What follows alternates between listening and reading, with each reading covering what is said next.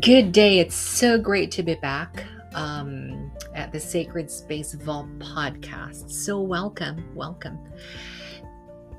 I know that when I started this podcast, I really wanted to talk more about meditation. That's how I really started doing this work. I really I really enjoyed doing guided breathing meditation. But through time, of course, you get to understand that there are other modalities out there that you can do in order to center yourself, in order to ground yourself and get ready for the day. And that's what I want to talk about today. I want to talk about devotional practices. So, when we hear the word devotion, I think religion comes to mind right away.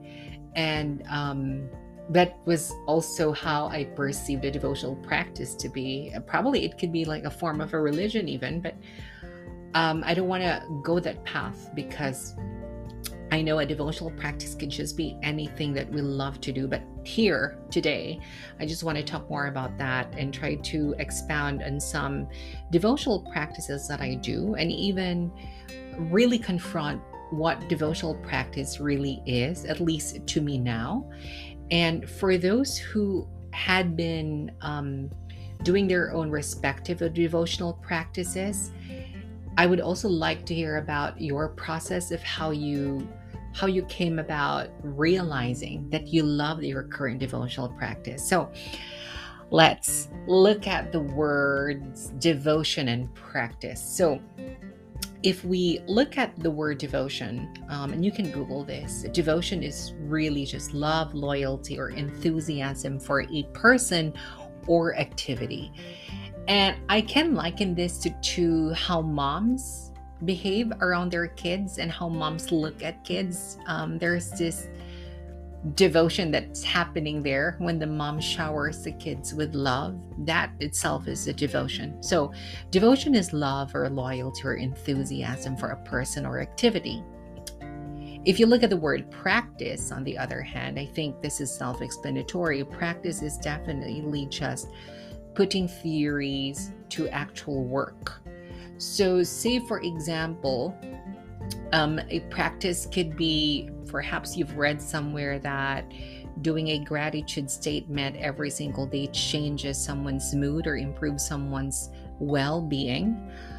That actually worked because I did that too in the past, and I'm doing it from time to time. So doing it on a regular basis makes a practice there. So devotional practice then is simply doing something that you love with intention and connection. So I added the two elements of intention and connection because this is by far just my experience. Some might define devotional practice differently, and that's also okay. With my experience, however, I found more meaning or more wholeness to devotional practice when I added intention and connection to it. So let's look at the two words, intention and connection. So if you look at the word intention is mainly being purposeful. You're aiming towards something specific. You have a clear end result. So being intentional means you choosing it, and it didn't happen by any form of luck or happenstance. So luck to me even is a word that I no longer subscribe to because I know that everything happens for a reason. I don't know if you believe and you're subscribed to that line, but to me, the world does not operate through luck or happenstance. It operates through intention, and the people we meet along the way happens because for a reason. And that's even another topic, but we can probably talk more about that soon. So if you look at intention, it's being purposeful, sorry for that, and you're aiming towards something specific. There is a clear intent. You are not just coasting around. You know that you're here to do a devotional practice, and it's intentionally done. You're fully present to do it. The word connection, you'll probably have heard me use this word a couple of times because it's my favorite word, resonate.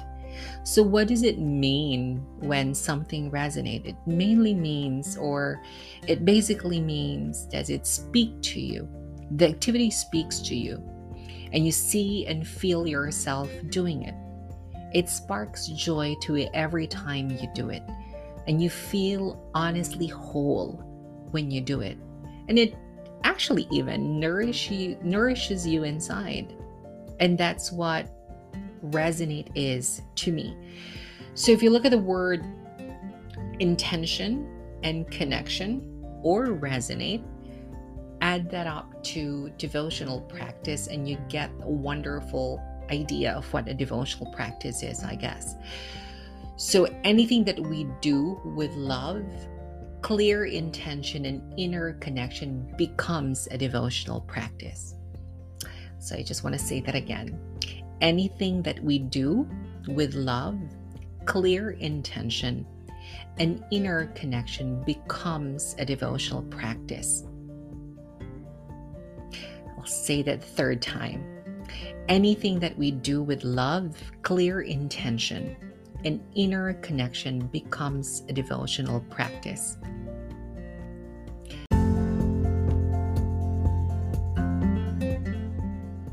So after defining what devotional practice is, allow me to share to you 3 devotional practices that I really love to do every single day. And the reason why it's so easy to do it every single day is because it doesn't take so much of my time.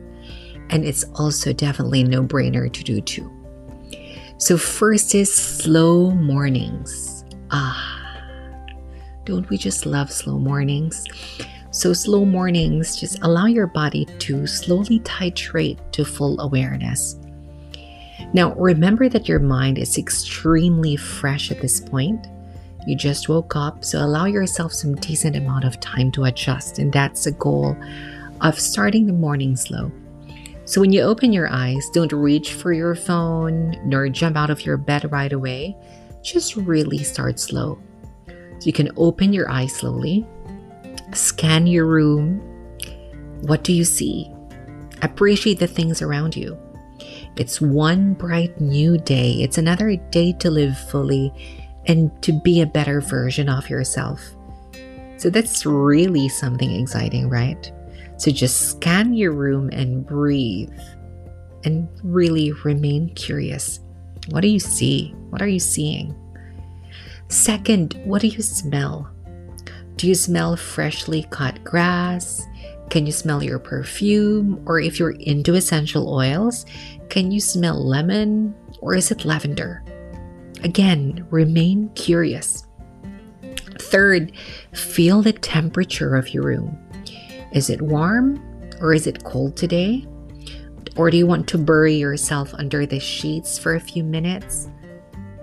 That's something that I wish I can do and really stretch on to an hour. But I know that we don't have that much luxury. So again, just remain curious and just feel the temperature of your room. Fourth, feel the texture of your duvet, bed cover, pillow, or blanket. Just gently awaken your sense of touch. And again, remain curious. Just run your fingers through the duvet, through your blanket, and just remain curious there and ask yourself, is it silk that I'm feeling? Is it cotton that I'm feeling? That's a good way to start your day. Just really feeling your bed slowly. And lastly, just stay in bed for a couple of minutes, say 7 minutes in total. Just appreciate the space you're in or even the person you are with. It could be your kid or your partner in life beside you. You can just study their face, study their body perhaps, and just observe them. And again, just remain curious. So just really stay in bed as you slowly adjust yourself to full awareness. So that's my first slow mornings.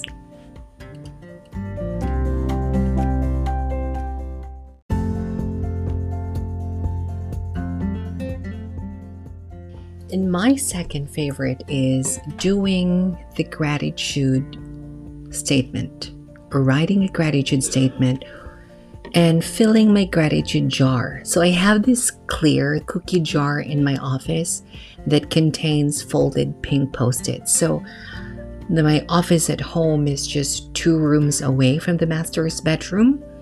So after I've done my really slow morning, really slow start of the day, jump out of the bed, and then I proceed directly to the office. We call it a bureau. It's bureau in French. So all I do is that every day I ask myself the same question: what am I grateful for today? And I simply write my answer on the Post-it, and the pink Post-it specifically, because pink makes me happy. Now, it doesn't have to be a lengthy answer. It could just be one-liner or some few words perhaps. Then after that, I drop it in the clear cookie jar, and you can just see the pink Post-its grow as weeks go by, and you realize that, yeah, every day I'm grateful for something, and every day is a fantastic day to be grateful for something. And the cookie jar is a reminder that every day is a growing chance of just being grateful for everything and anything that's given. So that's my second favorite. Now, my third favorite is doing my affirmation statement. So after writing my gratitude statement, I go directly to the bathroom, and in the bathroom is a wide mirror that I can fully see myself. So I wash my face, and then after that, I look at myself in the mirror and tell myself out loud, with all conviction and love, these wonderful words: I am enough. I choose to speak my truth. I will say no when I have to say no, and say yes when I have to say yes. Of course, these affirmation statements change over time, right? And it really depends on how you're feeling that day. So there are days that I feel that I'm a bit lethargic, and I tell myself, and I probably could create another affirmation statement. So every time I need to pull myself a little because I feel a little lethargic, I choose to say, I am a ball of energy. I have phenomenal positive goodness in each and every cell of my body. So again, I say that with conviction and with love, and I say it out loud. I just don't look at myself in the mirror and just let my mind process it. No, I say it out loud. And sometimes, when the door is left ajar, the kids would pass by the bathroom and they can hear me say things, and they would just look at me weirdly, and then they realize that, okay, you've been talking to yourself again. And I just smile. And eventually they'll realize that, okay, it's one of the juju things I do in the morning. So yeah, affirmation statements. An affirmation statement sets the tone of your day. So say it out loud with love and conviction. Again, I repeat, I am enough.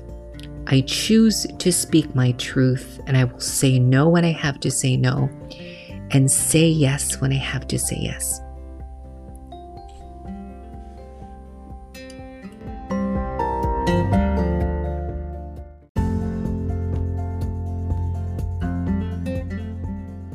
Polly of the Sacred Space Vault, and thank you for welcoming me to your space.